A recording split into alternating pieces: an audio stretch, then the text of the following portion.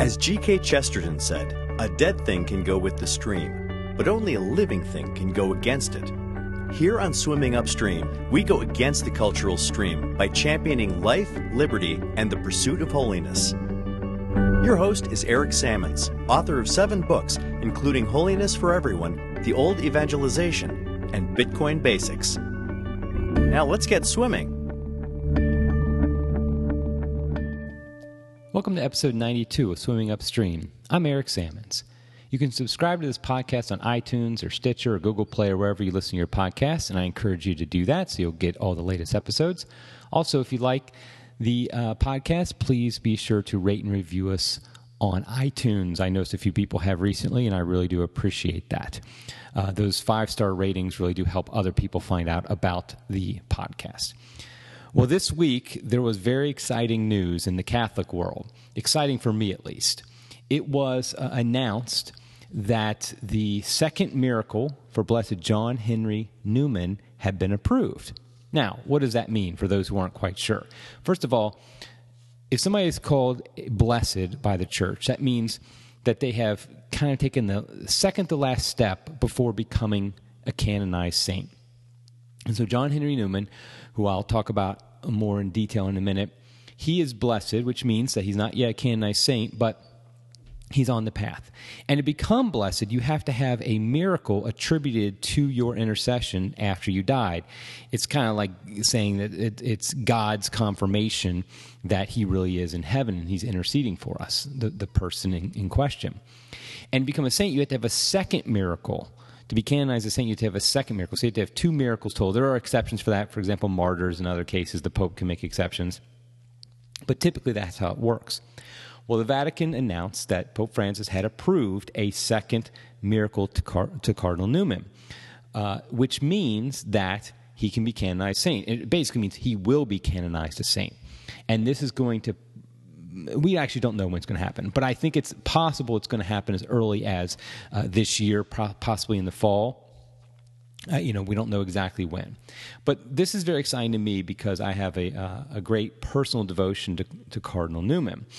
And for a few reasons. First of all, he was a convert from Protestantism to Catholicism like I am. He was also English, and my whole family from way back harkens from England, and so I have an affinity for English saints as well. And he had a teaching that was particularly helpful for me when I was looking at how the church works and deciding whether or not to become Catholic and really wrestling with different issues. And we're going to talk about that teaching in a little bit. But before I do, I just want to talk about John Henry Newman, Cardinal Newman. He was a cardinal, obviously. Cardinal Newman a little bit. He lived in the 19th century. Actually, his life was almost the entire 19th century. He was born, I think, 1801 and died in 1890. And he was born in England, obviously. I already mentioned that. And he was an Anglican and grew up Anglican. For a little while in his high school years, I think it was, he went a little agnostic, kind of fell away from the faith. But then he had a conversion experience where he became an evangelical. I think he stayed within the Church of England at the time, but he was an evangelical, meaning he had a more, let's say, an enthusiastic appreciation of the faith and practice of faith than your typical Englishman of the 19th century. But that didn't really last. He soon became High Church Anglican, which High Church Anglican basically means that it's somebody who appreciates the Catholic aspects of the Church of England. For example, a more formal liturgy, perhaps appreciates the history of the church a little bit more than maybe a Low Church Anglican would, embraces more traditional doctrines. And he was that for a number of years, and then he eventually converted to Catholicism, and he became a Catholic priest. He was an Anglican priest and became a Catholic priest. He never married. He became a Catholic priest and eventually was made a cardinal of the church near the end of his life.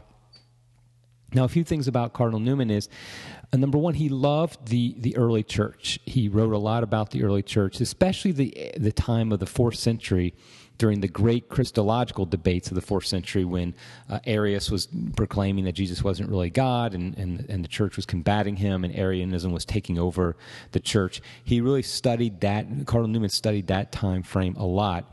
and he loved to think about the early church, and really in a sense of how are we doing things today, and are we faithful to the way the early church practiced the faith. And in the 1830s, Newman was a leading figure in the what's called the Oxford movement. And basically it was a group of people in the Anglican Church. They lived mostly in Oxford, obviously. And they felt like the direction of the Anglican Church, the Church of England, was going too Protestant, becoming too liberal, in fact. And they believed that the Anglican Church, really, they wanted it to be a middle way between Catholicism and Protestantism. So it didn't have the excesses of Catholicism as they saw it, but didn't have the liberalizing tendencies of the Protestantism either. They really saw the Anglican Church as one branch of the overall small c Catholic Church, meaning there was a universal church that was over the entire world. But really the Roman Catholic Church was one branch, the Orthodox Church was one branch, and they saw the Anglican Church, the Church of England, as one branch. So these, mostly men of the Oxford movement, they wrote tracts to try to convince their fellow Anglicans of what they were teaching, what they believed. Now, this caused a lot of controversy at the time, and because most Anglicans, I believe, at the time, really thought they were crypto-Catholics, that they really were Catholics in Anglican disguise. And so they didn't really trust them. And so Newman was involved in a lot of controversy during this time. And he also was an Anglican priest at this time. He had become an Anglican priest at this time. And so Newman continued to study the history of the church, especially the early church, and to see what was it that the church has always taught, how has it practiced its faith. And doing that, he saw that the church has developed over time its teachings. And he came up with what is basically, he didn't come up with it, others had thought of it, but really he was the one who made it well known and articulated it and explained it the best. And it's the idea of a development of doctrine, that over time, doctrine develops. And in his studies of doing this, he decided to convert to Catholicism, because what he realized was when he looked at the early church debates, how the early church determined what is truth, what is doctrine, what is dogma, especially in those debates of the 4th century that I mentioned before, between orthodoxy, between the Orthodox Church, a small O Orthodox Church, the Catholic Church, and the Arians, the heretics. What he realized was if he took the churches of his day and put them back in that time, he realized the Anglicans would have been in the role of the Arians, of the heretics, and the Roman Catholics would have been in the role of the Catholics. And the way the Anglicans debated issues and taught doctrine was similar to how the Arians did. And when he realized that, he realized, I need to become Catholic. I need to enter the Catholic Church, the true Catholic Church, the Roman Catholic Church, not the Church of England, which considered itself kind of Catholic. And so he converted in 1845. He was 44 years old at the time. He was received into the church in 1845, and he lived the rest of his life, the next 45 years of his life, as a Catholic, as a leading Catholic in England, in fact. There was a lot of things that Cardinal Newman taught, and it's really, this is one reason I love about him. He's got so many of his teachings. He taught about the role of the university, what it should be. He taught about the role of conscience in somebody's life, how conscience should guide us as Christians, as followers of Christ, and how really conscience guides everybody, and other teachings as well. But the one he's most known for, and the one I'm most appreciative of, is this teaching on the development of doctrine. It's his most famous teaching. It's also probably his most controversial teaching. Now, development of doctrine is a very important doctrine, because when we look at church history, we see that the teachings of how they're presented, the teachings of the church, how they're presented in the church, are not identical to how they were presented in earlier times. So how we teach about the Trinity, for example, isn't the same as how it was taught maybe in 100 A.D. How we teach about Marian doctrines has changed over time. And so there's a couple different ways you could look at this reality. This is just a historical fact that you can't really debate, that things have changed over time in how we present, how the church has presented its teachings. And there's 4 different ways that you can really look at this. I wrote an article for Catholic Answers, I think it was back in October, November, something like that, in which I talk about these 4 views of how the presentation of the church is changing over time. What does this mean? How we should look at that. One view is the idea that any change after the first century is basically a deformation, that it is going against the original teaching. You see this a lot in Protestantism, especially fundamentalist Protestantism, that they'll say anything that kind of came later after the time of the apostles really isn't to be trusted. And so how the church taught things maybe in the 4th century and the 10th century, especially in the Middle Ages, that's not to be trusted. That's a corruption more than anything else. And the ones who take this to the most logical conclusion, the most extreme logical conclusion, is the Mormons, because they believe there was a great apostasy that occurred. They don't really say when, but sometime after the time of the apostles, where basically the church fell away from the faith. And it took Joseph Smith in the 19th century, about the same time as Newman, in fact, was leading the Oxford movement. It took Joseph Smith in America to restore it to its pristine first century beliefs. So that's one way you could look at it. So all those changes are basically corruptions. Another is the idea that the church can change its teachings. It can actually change what is taught today versus what was taught yesterday or 100 years ago. And that's kind of the liberal view today. A liberal Catholic would say that even though maybe the church taught that, let's say, abortion was wrong 100 years ago, it doesn't mean necessarily it's going to teach it's so wrong 10 years from now. So that's another view, which is logically ridiculous. But anyway, the third view is it's to deny that the church has changed things, that no, the church has always presented things the same, and it's basically always been the same. And that's really Eastern Orthodoxy. A lot of Eastern Orthodox accept that view. What's ironic is one of the great texts on the development of doctrine in the church is by Pelikan. He has a 5-volume, or is it 4-volume? I've read them all. I can't remember if there's 4 or 5. Here, let me look over at my bookshelf. I can count them right now. 1, 2, 3, 4, 5. Yeah, 5. He had a 5-volume set on giving the historical account of the development of doctrine. What's interesting about it is that Pelikan became Orthodox. Yet a lot of Orthodox would deny that. They would say, basically, we should teach things exactly like they taught things. Maybe not in the first century, but at least in the time of the church fathers. So that's another way you can look at it. So those are 3 ways you can look at it. The 4th way is what I would call the Catholic way, which is that church doctrines don't change over time, they develop. And so what does that mean to say that a church teaching doesn't change, but it develops? This was the question that Newman wanted to look at. This is the question that Newman really studied. And the best way to explain it is this.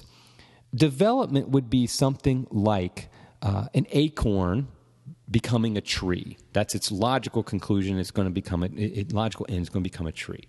Or a better analogy would actually be a baby that eventually becomes an adult. It's still the same person. It hasn't changed into a different person. It has just grown and developed. So it doesn't necessarily look the same, although you'd see similarities between an adult and the person as a baby. But a lot of things have, quote unquote, changed, but really they're all developments. They're natural developments. A lot of people have compared the development of doctrine to evolution, the teaching of evolution, which was being developed at the same time. I mean, Darwin and Newman were contemporaries. Darwin's theory of evolution came a little bit after Newman taught about development of doctrine, but basically same time frame. But that's really a bad comparison, because evolution, the teaching at least as Darwin presents it, can be a change from one species to another. And so the fact is we go from monkeys to men, for example. That wouldn't be a development. That's an evolution. That's a change, really. And so, or becoming fish, going from fish to being monkeys, to being humans, whatever the case might be, you're actually changing in that case. It's not just developing. And so for Newman, he was very insistent that development of doctrine meant not a change, but a true development from a more basic form, a more primitive form, to a more complex or more developed form.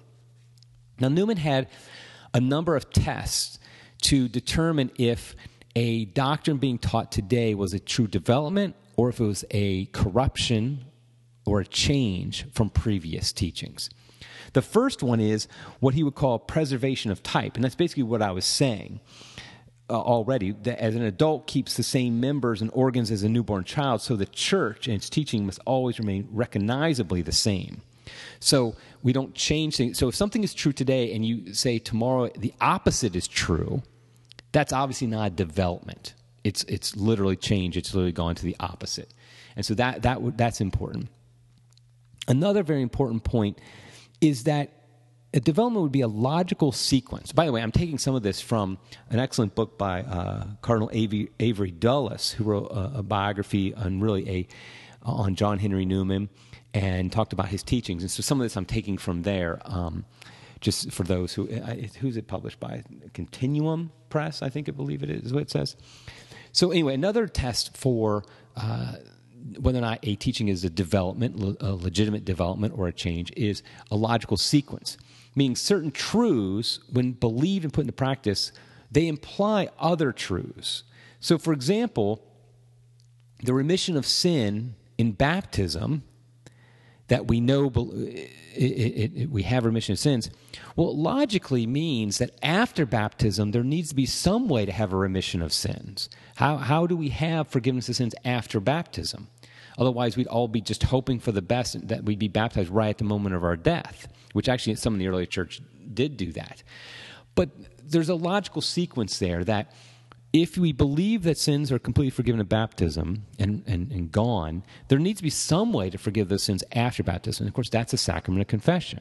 If you look at the history of the sacrament of confession, it wasn't completely clear how it would be practiced and what it was in the early church, and it became clear over time because there needed to be some way. There's a development we have because it's a logical sequence.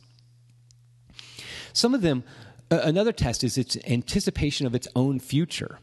So some doctrines didn't have a formal recognition until relatively late, but were foreshadowed by beliefs and practice of Christians in earlier time. The example Dulles gives from Newman is that the veneration of the relics of the martyrs were a prelude to the invocation of the saints. So we have the intercession of saints that developed over time, but we've always had the veneration of the relics of the martyrs. So there's a continuity there. Also, another thing is that it has another test is a conservative action on its past. What does that mean? Does the new doctrine that is being proposed, does it confirm or weaken adherence to the ancient faith? So, for example, if the doctrine of the Holy Trinity, the doctrine of Trinity that developed, that came really into fruition in the 4th century, does it undermine or support prior and fundamental doctrine of monotheism? So what I'm saying there is the Trinity has always been the best example of development of doctrine. If you look at the history of what the church has believed about the Trinity, you see it's a clear development. In the 1st century, the Christians believed very firmly there was only one God. They accepted that teaching from Judaism. Yet they ascribed to 3 different entities divine qualities. And I mean, of course, God the Father, the Son, Jesus Christ, and the Holy Spirit. If you look in Scripture, it's very clear they're seen as equal to each other. I mean, just the baptismal formula of Jesus saying, baptize in the name of the Father, Son, Holy Spirit. That would be blasphemous if one of those entities was divine, but the others were not. And St. Paul talks a lot. He combines the 3, Father, Son, and Holy Spirit, in various ways as well. And again, that would be blasphemous if you believed there was only one God and only one of those entities was God. Now, if you're polytheist, then that wouldn't necessarily be a problem, but they were clearly not polytheists. And so the church had this doctrine of the Trinity from the beginning, from the time of Jesus himself. He obviously is the one who revealed it. But their understanding of the Trinity wasn't as developed as it later became. And you see this in the writing of the church fathers, the apostolic fathers, the post-apostolic fathers in the 2nd century. You see it in the 3rd century, where how they're explaining how it can be true that there is only one God, yet 3 separate entities, Father, Son, Holy Spirit, are all God. I mean, obviously that's something that boggles the imagination. It's difficult to explain, and you wouldn't think of it on your own. It's not reason alone can come up with that. You need revelation. It was revealed to us. But how does that work?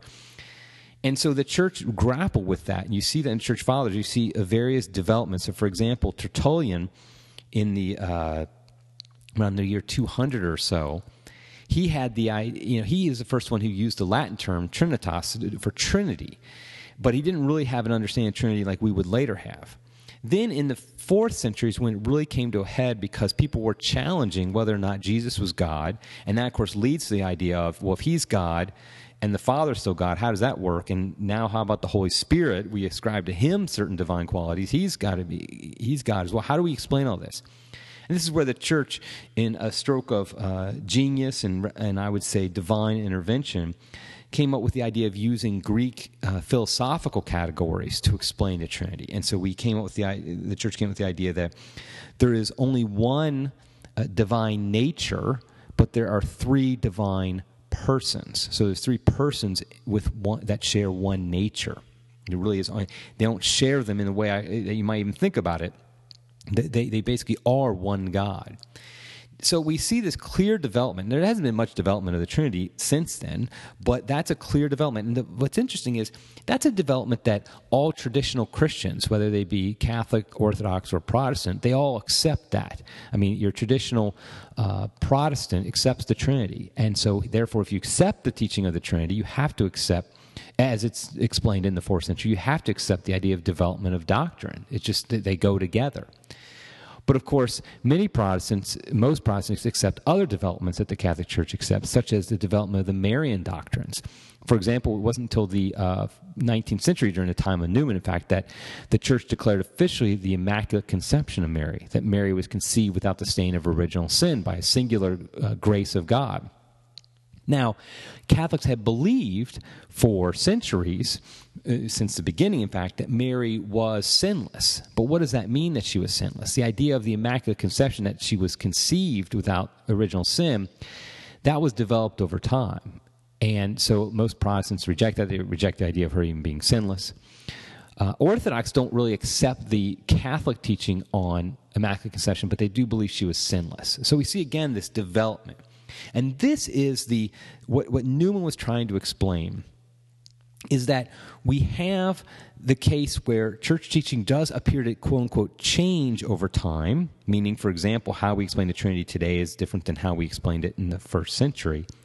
But it doesn't really change. It's a development because we still believe the same thing, the core teachings we've always believed. And this is where Newman really, his genius was used by God to make this clear. And for me personally, this was a great thing for me because I was challenged with this myself, how to explain the changes in church doctrine, what appeared to be changes in church doctrine over the years. Both you could have a problem with it from an atheist point of view, that, look, you're just making it up as you go along. There is no real God, because if there was a God, you'd have the exact same teachings all the time. And from a Protestant view of, well, clearly what the Catholic Church looks like in its teachings isn't the same as what it looked like before. As a Protestant, we had this myth that what we believed and how we practice the faith today is identical to how the apostles did. And Catholics don't even try to act like that's true. And so for me as a Protestant, I took pride in the fact that we didn't have these corruptions that the Roman Catholic Church had. But when I'm looking at Catholicism, I'm seeing that, well, wait a minute. Actually, first of all, Protestants don't practice the faith like they did in the 1st century. I mean, if you look at the 1st century, the Eucharist and baptism are obviously sacraments that are first and foremost in the life of the Christians. And if you look at a typical Protestant church today, some don't even practice baptism, or it's baptism later in life, and it's only a public declaration. And none of them believe in a communion in the sense, a Eucharist that's really Jesus Christ, the real presence, like they did in the early centuries. And they don't even practice communion often. I mean, in my church growing up, we practiced, I think, 2 or 3, maybe 4 times a year. Whereas in the early church, I mean, the weekly gathering was called the breaking of the bread, because they always celebrated the Eucharist during their weekly Sunday gatherings. So this idea of development of doctrine really cleared things up for me. That yes, it's true that on the outside, things do look different at times in the Catholic Church, how the faith is believed and practiced today than it was in the 1st century or 2nd century or something like that. But if you look at the core, what happened, you see that it's actually true. It's consistent, I should say, between now and the 1st, 2nd century. And in fact, it makes more sense that it would develop over time than it would if it would stay the same. First of all, remember, the church has always been called the body of Christ. A body is not stagnant. If a body is stagnant, it dies. And so the body of Christ here on earth also cannot be stagnant, or it will die. It continues to grow. And the development makes sense because of the relationship between divine revelation and human reason. There are many parts of our faith we only know from divine reason. We don't know through human reason. We only know from divine revelation. But divine revelation is so far beyond human reason. It's not against human reason, but it's beyond. Our human reason can only grasp it so much. And so it takes time to really understand it. And so over time, we are going to understand it better. So how we explain it is going to get better. That's basically what's happening is like the Trinity.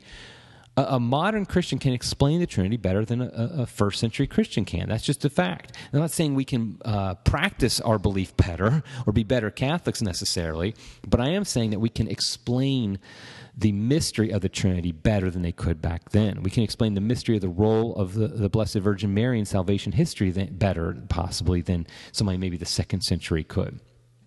And that makes sense. That's the way it should be if you look at how human reason works and the reality of divine revelation. And so Newman really did a great service to the church because for a long time, if you look at the history, writings of Catholics before Newman, a lot of times they did try to act like things were always the same in the church, how things were presented.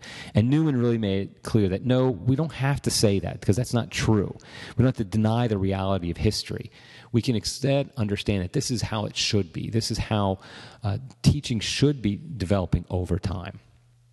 Now, today, unfortunately, we have an abuse of this teaching on the development of doctrine. Excuse me, I had to take a drink right there. My throat was starting to get a little bit scratchy. What is that abuse that we see about that teaching and development of doctrine? Really, since about Vatican II, many Catholics want to change church teaching, but they claim it's a development. We see this very commonly today at the highest levels of the church.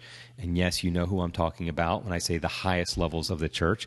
But you see it throughout many Catholics, lay people, priests, bishops, higher than bishops. And so basically what we see is that many Catholics want to change church teaching they don't like. So, for example, on contraception, on divorced and remarried Catholics receiving communion, on the teaching on homosexuality, abortion. We see it's usually these pelvic issues that we're talking about.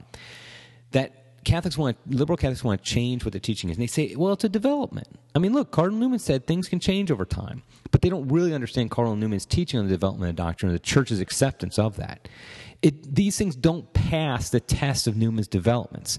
They are not developments, they are changes. I mean, for example, do these new doctrines confirm or weaken adherence to the ancient faith? Obviously they weaken because they reject the teachings of the ancient faith. Are they a logical sequence? Is it a logical sequence to say, yes, homosexuality is moral now, although forever we've taught that it's immoral? There's no logical sequence there. Is it preservation of type? Is it something that developed out of something beforehand? No, absolutely not. It's going the opposite direction. So basically, on all the tests of Newman for is a new teaching a development or not? What we see is that it is not. These changes that liberal Catholics want are not developments, legitimate developments. They are corruptions of or rejections of previous teaching. And so we as Catholics need to reject them wholeheartedly and reject the idea that it's a development. I found that many Catholics, Orthodox Catholics, they're very nervous about the idea of development of doctrine because they see how it's being abused so much. They're like, well, I don't really know if I want to accept that. It'd be better just to say we've always said the exact same thing the exact same way, and then we know we can't say now contraception is okay or something like that. But I don't think that's the way to go because I think we have to be true to our heritage, true to our tradition, and that tradition has included development of doctrine. And so what I think we need to do is really understand Newman's development of doctrine teaching and the church's acceptance of it so that we can combat these false views of how doctrine supposedly develops when really it's asking for a corruption of previous teaching. Now, I think I'm going to wrap it up there. I just wanted to, again, say how wonderful it is that Cardinal Newman is going to be canonized. As I mentioned, he's one of my favorite saints. I think he's in my top 5, might be my top 2. Francis of Assisi's always number 1. But Cardinal Newman is right up there. I really just have a great devotion to him. And the fact that he's being canonized is great because it will increase the church's devotion to him and intercession to him. And we really need his intercession today so we can combat the abuse of his teaching on the development of doctrine, so we can go against these changes that people want to have, that Newman rejected. Newman even said when he became a cardinal that his whole life's work was to combat liberalism. And so I think it's clear that he would not accept these new teachings as somehow true developments of doctrine. He would reject them. So we need to ask for his intercession to help us combat them today. Okay, that's it for today's show. I really want to thank you for listening, and until next time, keep swimming against the stream.